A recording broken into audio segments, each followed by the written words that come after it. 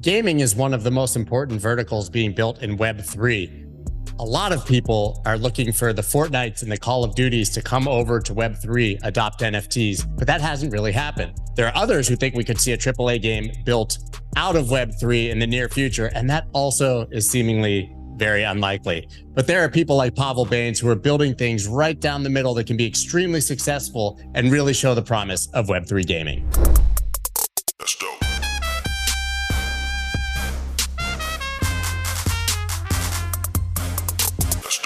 Correct me if I'm wrong, but BlueZell was either the first or one of the first blockchains specifically dedicated to gaming, right? No, we were actually doing storage. And then and you pivoted. Yeah, because of, Arweave and all these guys got better. and then MixMob is completely separate on its own path. But you obviously believe that gaming is going to be a major vertical for Web3 and crypto moving into the future. Oh, yeah. I think, so what's interesting is, game people, because I came from gaming originally, right? That was my background before I went to crypto full-time 2016. So I worked at Disney, Electronic Arts, for Microsoft, all of them. So what game people are is they never want to be the first ones in. So if you look at it, if you think about mobile games, they were around before iPhone took off. And then all of a sudden iPhone came and people were still receptive. But then once Angry Birds proved itself, then Supercell and all these companies came in. Social, same thing. They wait till it's proven itself, right? And so, I knew crypto could be used for gaming, but until I didn't believe because there's no talent in it. Once Axie kind of proved that, hey, there's a certain mechanic that works, then I was like, okay, now there's something uncovered there. This stuff is going to work. And then the thesis from there was, I look at my kids are all between now 11 to 15. What do they know? They play video games. They understand virtual currencies because of Fortnite and Roblox and Minecraft and everything. They understand building things. Well, what are they going to do? Now I can own the things I build, and crypto is the money I can earn from it and use it. So it's just a natural progression just on that thesis. Yeah, that all makes perfect sense. But you mentioned Axie. I think Axie, obviously, there was an economic model that was compelling for people who could make more money playing Axie Infinity than working at their real jobs in the Philippines specifically. And we saw that happen. But it wasn't a great game, right? So, exactly. So it's a proof of concept, but when are we going to see really great games in Web3? Do you think that's happening? I mean, that's a pointed question, obviously, because you're behind one of them. But do you think that that's something that we're going to see soon? I think we didn't see it yet because the talent wasn't there, right? So let's just take Axie as an example, right? It proved, just like mobile games kind of proved there's something there, and then the talent rushed in. So once the mechanics are there, proof of concept, like you said, worked. Social game, same thing. Farmville wasn't a very good game. It was just addictive. But then people came and just blew it away with what they could do. So I think if you take the case of, let's say, the MixMob team, I called them up. I was like, hey, check this Axie game out. We could probably improve on that, right? They're like, oh, that's interesting. Oh yeah, we can do better than that. And then they're like, let's get a talented team together and let's go for it. Unfortunately, games aren't like DeFi. It takes a year and a half, 2 years to get to market, test it out quickly, iteratively, and then you'll have some. So I think over the next year and a half, you'll start seeing some of the talented teams that came in probably a year and a half ago start to come out. Are these talented teams that are Web3 native, or is it guys like you who came over from Disney, EA, and such who are seeing the opportunity in Web3, or both?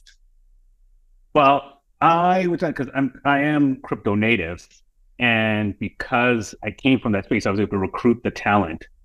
The problem, and you've probably seen this, is everybody thinks that gaming is you came from music, you'll understand this best as content. Everybody thinks that gaming is tech, and just throw some blockchain, we can hire some developers or whatever. It's if you can't, I can watch all the best action movies in the world. Doesn't mean I could produce one tomorrow and it'd be good. Or music, I could listen to hip hop all day, but if I don't have the talent, I don't have the talent. So gaming, tech just is a support for the talent that has to creative design, balance a game, understand economies, understand art, all that comes in. So you can't supplement that just saying, oh, just hire some firm and put it out there. So I think you do need the traditional gaming talent who says, like, let's take the example would be the MixMob team. They worked on Halo, Battlefield, FIFA, PokerStars, Nintendo games. They're like, hey, we've kind of done everything. We've worked on 3-year budget titles. What else is there? Oh, this is interesting. We can actually carve our own path there and do something really cool. So that's like their draw. So you're just going to see more of those come in. So talk about MixMob. What is the game? What differentiates it from other games that are being built? Why did you decide to focus on that? Yeah, it's so MixMob as a concept was the core team when they came together was, what if we built a concept that an AI deletes the world of all culture and so says, I'm taking everybody's going to become worker bees and they're drones. It's just a grayed out world. And then they had the concept was, okay, a group goes underground, says, hey, we need to remix the world how we want. We're very influenced by Into the Spider-Verse, right? Like that was a remixed world of everything. So they're like, let's take that concept, say underground group comes together. They're called the MixMob, and their whole goal is to remix culture, like how music is, how games are, how the cities are designed, and they're going to battle the AI. So that's an overarching mega franchise theme to be like kind of like a Mario type of franchise. The first game was almost like the studio designer, Simon, the CEO, and they're like, we can't build a AAA game. It's going to cost way too much, and it's going to take years. So, for example, all you see in Web3, like crypto games saying, oh, we're going to build this AAA game. Years later. I was if at ever. So when they have awesome trailers, though. They have awesome trailers. Okay, sorry, go ahead. And with a trailer that you could spend 50 grand on or 100 grand on, but you're right. So I was at Disney when they greenlit 2 games based on existing IP that they owned, $35 million each game, which is relatively still expensive back then, but it's cheaper now. But anyways, 35 million, which is massive for then. 2 games each, 35 million. 3-year development cycle, existing IP that Disney, the best IP company in the world, both games fell flat. So my thinking was, if the best IP company in the world can't buy a hit, who is anybody else? So with MixMob using it, the team said, let's do a mid-core game instead of AAA that's going to take 3 years and it might just be worth nothing and we wasted our lives. Let's do a mid-core game that people can pick up quickly, play, give feedback, short attention, like you said, short attention span, and get going. So the game is a card strategy battle racing game. So the best way to describe it is Mario Kart meets Clash Royale. Yeah. So instead of you and I picking our power-ups while playing Mario Kart, we design our card deck from the beginning. That's our power-ups. There's a lot of game theory. You're like, hey, Pavel's got these ones. I'm going to pick these ones. I know how he plays. I'm going to try to counter that. And so that's how you get those elements. And each race lasts 3 minutes. Boom, you win some money. You evolve to the next race and keep going. And that's how it's designed. It's an interesting strategy to start there. How many people do you think are playing it? How popular has it been? Has it been somewhat consistent, or is it sort of a proof of concept? I wouldn't say proof of concept. So the team just executes really well. So this is another thing like Web3 games or crypto games don't understand. Building a studio is really hard. Building a studio and building a game at the same time is doubly hard because you're starting from zero, team dynamics and everything. So the team started January full-time 2022 with like 6 people. Now it's up to 40. So after just over a year, every 3-4 months, they release a version of the game, like 3 alphas. And it's not an alpha like just a level. It's like a full game, like how you log in, the feedback you get, how to set up a wallet. The whole gaming experience, like a full game, and each one's just gotten better. So over the course of a year, the first version alpha was last April. Average gameplay was like 15 minutes. The last one we just finished, alpha version 3, that ended end of February, that's up to like 35 minutes. That's huge. Yeah. It's massive. So all the stats that we care about, like, okay, average gameplay time was big. Retention, I think it's like at 40% 7-day retention, which is super high. Normally it's like way less. And this is all alpha, not big marketing. It's just a core group that just expands slowly. We launched the last version in-app purchases. So you're buying the in-game token to purchase entry fees and other things. Most games are like 2% average purchase. I think we were like at 3 to 4. And this is like alpha with all holes. Like it's not a good experience, the purchasing side. So that was big. So those are the three main metrics. Oh, the other one was referral. So we want to test out the virality that if Scott signs up, has fun, will he invite other players and how many will join? We found that for every player who went to the referral program, who sent out invites, it brought in 2.7 more players. So customer acquisition. So this is something like crypto people forget that this is what game companies do. Is like you figure out all these different levers and keep putting more money into it. So I would say after 3 versions, just over after a year, everything's trending the right way. That makes us give confidence that next comes a closed beta. I'll run a few months. And once we're ready for open beta where we go wide, we'll have figured out the marketing, customer acquisition, viral factor, how long they play, how to keep the loop going. It'll all be there. So that way it's a guarantee. We've reduced every risk out there and it should be successful. So I would imagine, though, with anything in Web3 or crypto in general, there's still obstacles to success that maybe you don't control as an individual project, right? Or an individual product, like just general UX, UI, or technological problems that have to be solved. Are there any like glaring things that you think before you can reach a mainstream level still need to be solved and not necessarily just by your team? I actually don't think that stuff is there. The problems have been and it's good doing like full alpha versions that are good because the technology is still new that you're finding, hey, this didn't work with this wallet. We got to solve for that. So we're trying to plug all those things so it's a smooth experience. But I don't think any major technical leap needs to be done in anything that we've got to wait for. Yeah. I guess I'm more asking about UX, UI, though, because even you're saying you're testing wallets. I think there's still billions of people on the planet who like are intimidated by getting a wallet. So I think this is really good what you're talking about. It's another thing when it comes down to marketing and positioning. Is everybody is always thinking that either it's crypto, binary, or it's got to go mainstream, but forgetting that everything has to transition through. And there's a book recommended to somebody, me at Simber, I can't remember, but it was really about identifying like that slice, like we're calling the movable middle, like the swing vote. We're not going to get that gamer who's just saying, fuck crypto, they're a bunch of scammers, and I'm just playing Call of Duty all day.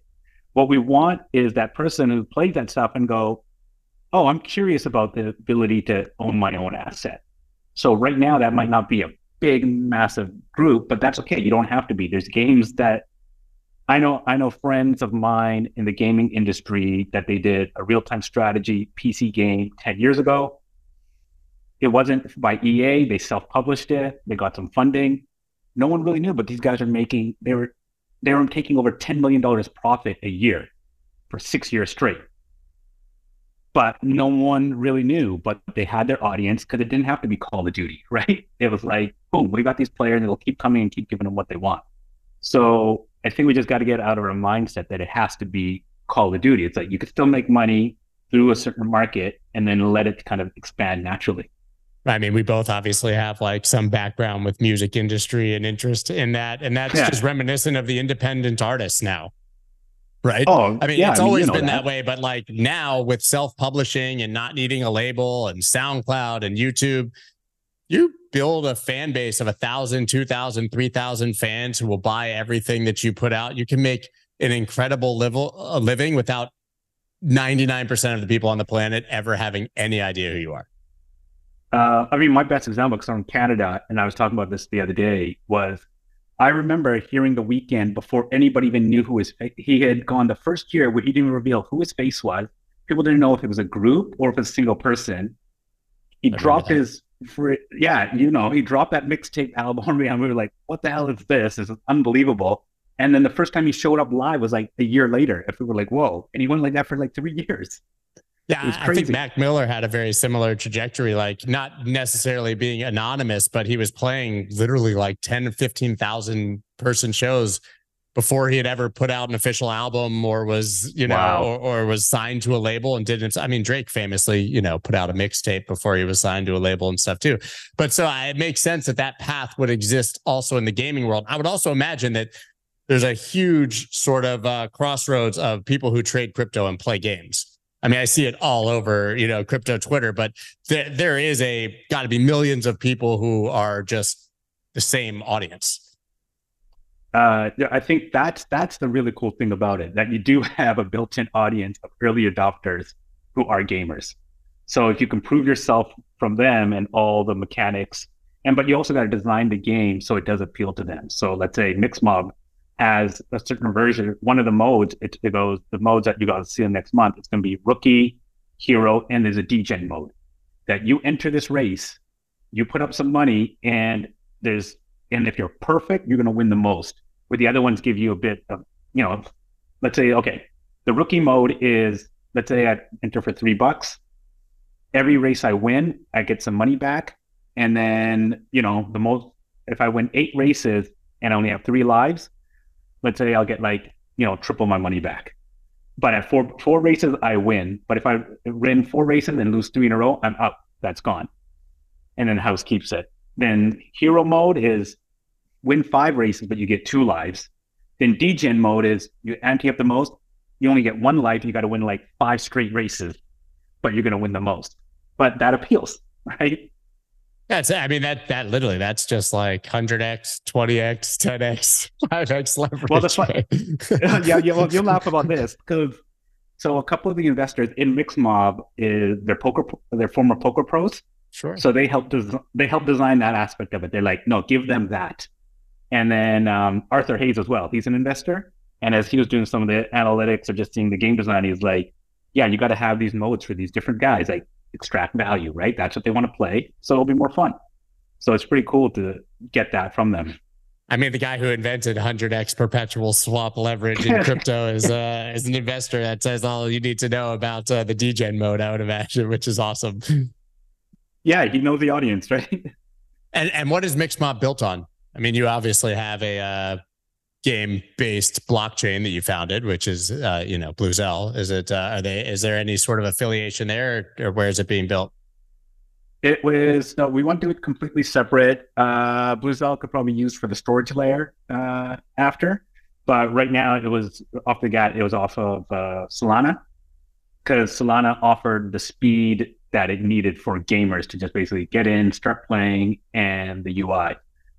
Moving forward, we also look at each chain as when you make a game, you port to other systems. You start on Xbox, let's make a version from PlayStation, PC, all that. So we look at chains the same way. It's what audience resonates with us. It could be B&B chain, it could be whoever after, and be like, hey, let's put a version on there and connect it all together. So you said obviously this is not what you would consider a AAA game.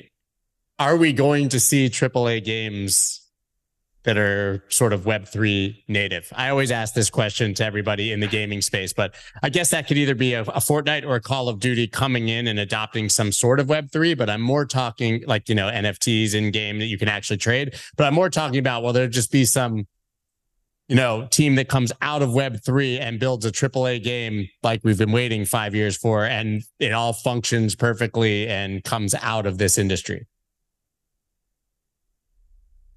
I don't think it'll be for a long time. But just you got, Call of Duty, Grand Theft Auto. You play these games like me. Grand Theft Auto takes 8 years cycles, right? And Rockstar has been doing it for 23 years. And those teams have the technology and the iterative, and they know how to do it.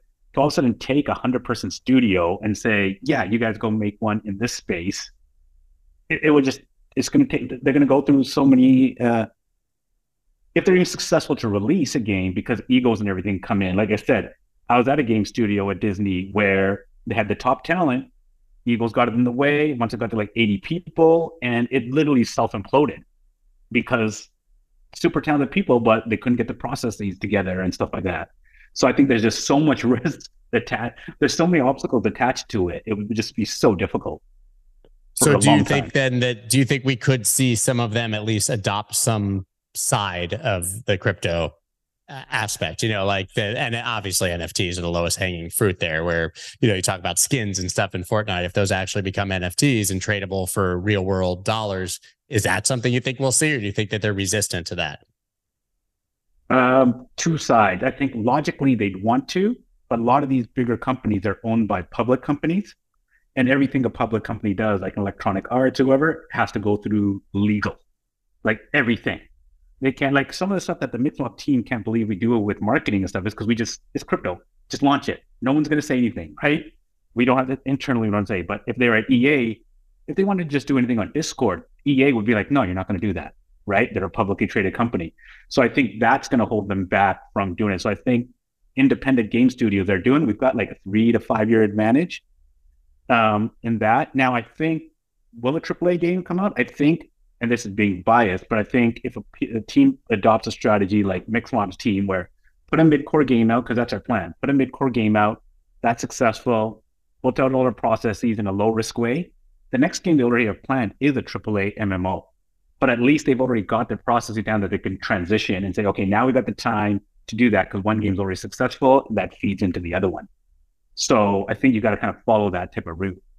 Yeah. So do you think that there's a fear of regulation then from the larger ones? You said obviously they're going to have to go through sort of the processes of being a publicly traded company. If their fear that an NFT is some sort of unregistered security, I would imagine that kills it dead in the water from day one. Exactly. So that's what they're thinking. If they have no idea and they're just like, it's too risky to even put into, I think they'll pay, you hear some of them, or they'll play lip service that, oh yeah, we're looking at it, but none of them have actually done it. And I've heard from internal people that they tell their teams inside, like, fuck no, you're not touching anything with crypto. And it's just a fear factor, right? Which is an advantage to us. So I think gaming, we've established, is definitely one of the next main verticals of the space. Is there anything else that you're seeing built right now that you're excited about? I mean, I go back to what you and I kind of always chat about. It's music, man. Like it's it makes so much sense of like the distribution of money. Like I used to remember even like 8 years ago with Spotify, I'd sit there and go, if I listen to, what happened was, I think my kids, they were listening to Tegan and Sarah from Vancouver, that twin group, and they're like indie and pop. So my kids are spending, let's say, and my kids are 5 to 8 then, but they're spending, let's say, $10 a month. And all they spend is 80% of the time listening to Tegan and Sarah. Literally the same song. Over and over again. Yep. $8 should only go to them, but how Spotify and all them, they aggregate it into a pool, and Taylor Swift's getting the majority of that money, not Tegan and Sarah, right? So where crypto would basically easily just audit that through and saying, yeah, those are the plays, that's going to that band. If I'm listening to like De La Soul or whoever, they're getting the biggest portion of my $15 a month, right? And then publishing, I mean, it's just so natural from music. It just needs somebody to say, almost like it's like needs a, like if 50 Cent was coming up today or a Drake and say, you know what, I can make my own audience, like you said, Mac Miller, and be like, dude, I'm going all like crypto. They'll manage everything for me. And there you go. That's a proven model. I mean, we had Bandcamp.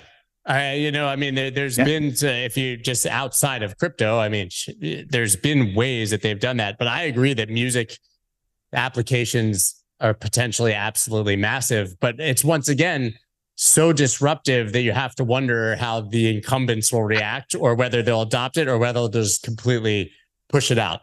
Right. A record label does not want to see a musician putting out a bunch of NFTs that they don't get money on and sort of supplanting that model. But there are really interesting companies that are working on it. Royal, obviously, and Audius to a different on sort of the other side. They're trying to solve these problems. It's just I think it's hard to disrupt the music industry. It's like disrupting the banks with crypto, right? Yeah. I mean, it's crazy because we were talking to one, I'm not going to say it, like a really mainstream artist who wanted to do something put some music for MixMob, do this. And they also look at it as a money grab. So the amount that they were charging, I was like, I could find an indie artist and invest that into him and take a chance that this person makes it, as opposed to paying you for 2 tracks for this. Like, come on, this is out of hand what you're thinking that we would pay. Like, forget it. Yeah. Ever see what a rapper gets for a verse? I mean, that's just it's a sort of a very selfish model. So music, gaming, do you think that we'll see the NFT side, the art side of NFTs mature further? I think we had sort of a pretty clear bubble, I guess, a year ago or even more now at this point. Do you think that we're going to see continued sort of popularity of the PFP side and the cartoon art, or do you think that we've sort of seen the winners there and are going to move on? Yeah, I think the PFP side will be hard. I think the one of one and real artists. And the reason I do this because, I mean, you're married too. My wife just got into this stuff, like the art side of it. She went to a couple events in Singapore, met some of the artists. She's been deep diving the past month into like, okay, which artist is what, who does this, identifying it, and she's heavy into this thing now.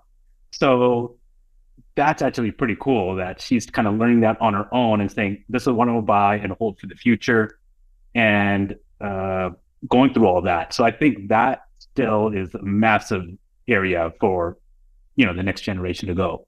How the PFP, that type of IP model, how that works out. Yeah, I don't know yet.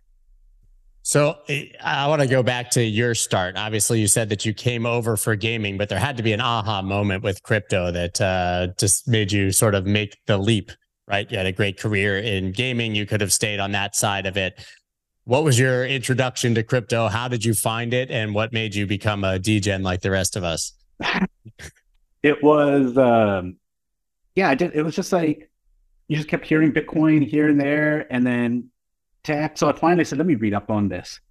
And like most, like you just get deeper. Because so once I understood the first white paper and the concepts of Bitcoin, and then really understood how banks work and how where Visa really makes their money. So I studied finance, so that helped a lot. But then Bitcoin, what I realized was, okay, growing up, what was I into? Like science fiction, tech. You always want to make some money. Futurism. And then also as a kid, the music we grew up with is like, revolutionary, rebellious. So I found that was all wrapped up into one product called Bitcoin and crypto. I'm like, whoa, this covers like every interest I've ever had is like in this one thing. How cool is this? And then you start going down that rabbit hole of, oh shit, this is really awesome stuff. And if it works, this is just like a whole different system. And then at one point you start understanding that. And now with music, with NFTs, art, and gaming, it's like, I just look at it as an alternative system that I can reside with. Like I can unplug from the existing one because I'm getting everything I want here. Finance, I'm getting games, and get my own art. I just like that that's being built out at the same time.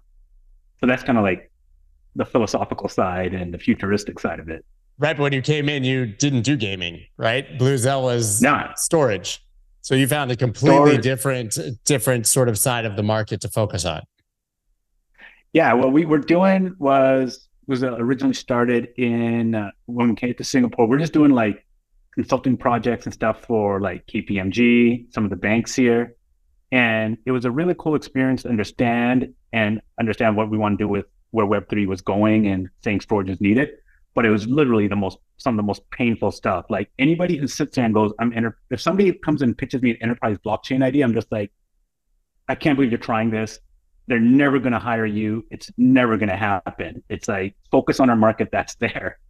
But doing that allowed us to kind of understand the market a bit more. And then my CTO, who's more into tech, he was like, hey, if Web3 really goes and decentralization, they need a storage layer because we need a full stack. And that kind of dawned on there. And then we just kind of kept going with there, and you just kind of go through the bear market, adapt, keep pushing through. New opportunities come up, which is the exciting stuff about this. Like, look at your career, where you started, and investor and media person. Yes, right. I don't even know what to call it on any given day, but yeah, it's nice to be able to constantly evolve, but to sort of find a path where you can incorporate all of your previous passions, which I think has been the case for me and clearly the case for you.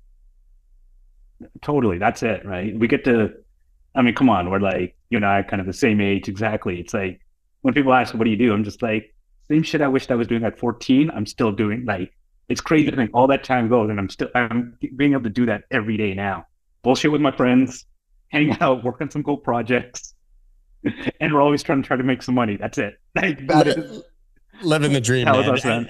But yeah. Interestingly, I think for a lot of people, just going back to sort of like the crypto ethos and what's being built, a lot of people in the early days believe that Bitcoin and DeFi and all these things could replace entirely legacy systems. I've always thought they would just be like a parallel rail for the people who wanted to opt out. It sounds like that's your approach to the gaming side as well. Like we don't need to replace Rockstar and EA to have successful Web3 gaming. Yeah, oh, not at all. Like definite, right? Like even if you look at mobile games, Supercell, the guys who did Clash of Clans, like all these games got pissed on at that time too by game developers. Game developers are like super arrogant because they think what they're working on is the biggest thing. So if you had these guys working on Call of Duty, Halo, Gears of War, they looked at social games, mobile games as like, oh, you guys suck. Who would play these things? But it didn't matter. They started making money and grew on their own, right? So despite what they all could say about crypto and Web3 games, it doesn't matter because it's like we'll own our own area, just like mobile and social did. And it could generate a ton of money on its own and live in that same place. And people just get to pick which type of games they want to work on and which ones they want to play. It's just a new genre. So, I mean, are you still then passionate about some of the original things outside of gaming, DeFi, Bitcoin itself? I mean, do you still consider yourself sort of a maxi about crypto, or is it more just where you're building right now? No, I'm still like half the time you're still reading, doing that. That's what you transact with. That's what you want.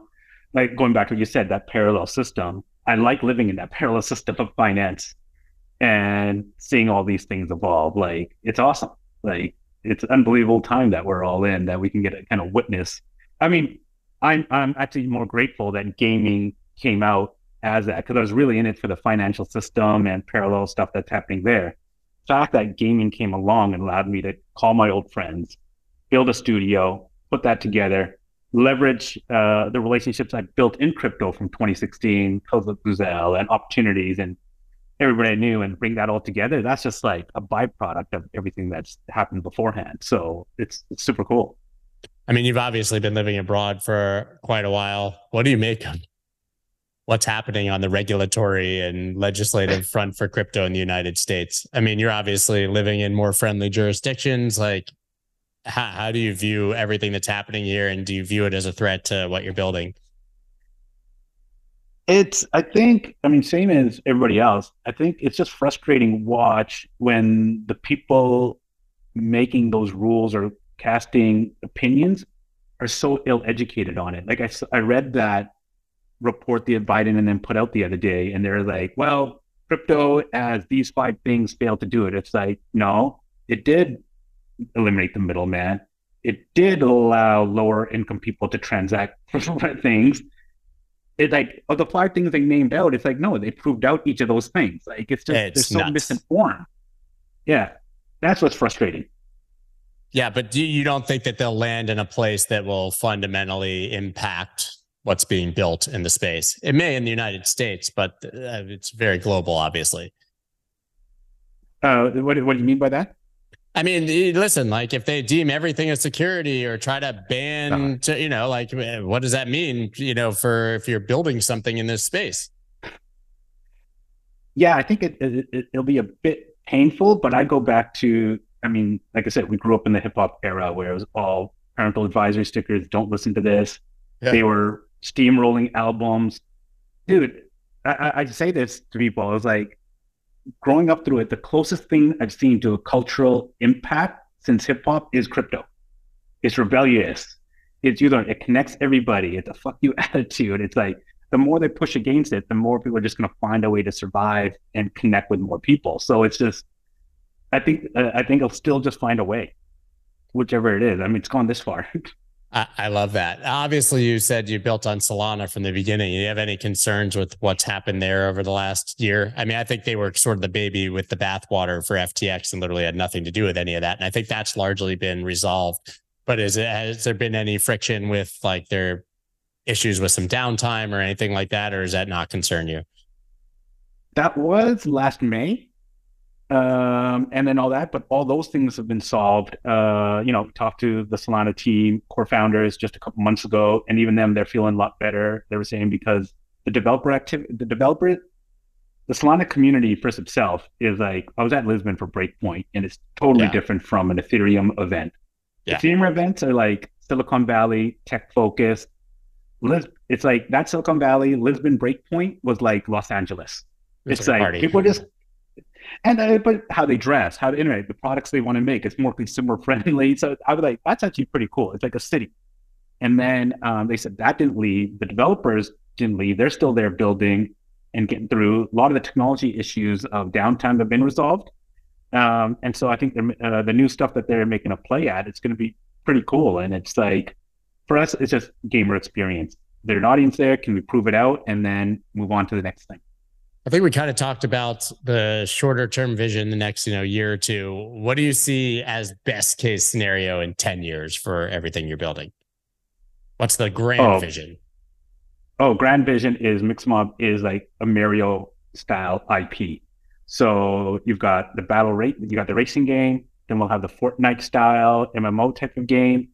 Then we wouldn't mind having, let's say, a MixMob sports game.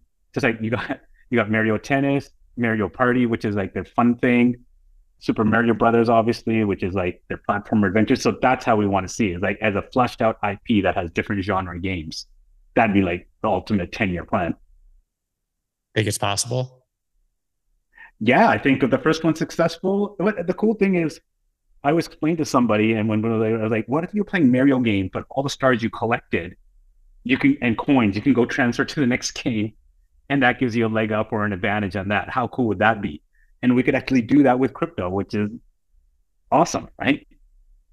I want to see it happen, man. I believe, and I think that I've had this conversation over and over again, but here, sort of in the bear market where interest is less, I think we're going to see the coolest things ever built that people just don't see coming. Well, for sure. Like you can still see people are still passionate, doing stuff. I went to a couple of Solana hacker houses. I mean, it's offset, but I always say to people when they doubt like crypto and things like that, and like, oh, it's this, it's that. I was like, go to a hacker event. You can't tell me all these people came into this room just to build up some bullshit and some scammy stuff, right? They're actually really care for the next 3 days of what they're doing. And then that will change your mind right there. So those are always refreshing to see, these hacker events. So where can people check out what you've already built and keep up with MixMob and then keep up with you after this conversation? The best is mixmob.io is the website. And then from there, the two places that we spend the most time are probably Twitter and Discord. Our team is always on there. And it's really full of crypto guys who are into gaming, but they care more about the product. So the amount of feedback that you get when you release a game and these guys just come back and tell you what's good, what's bad, and you get it in real time.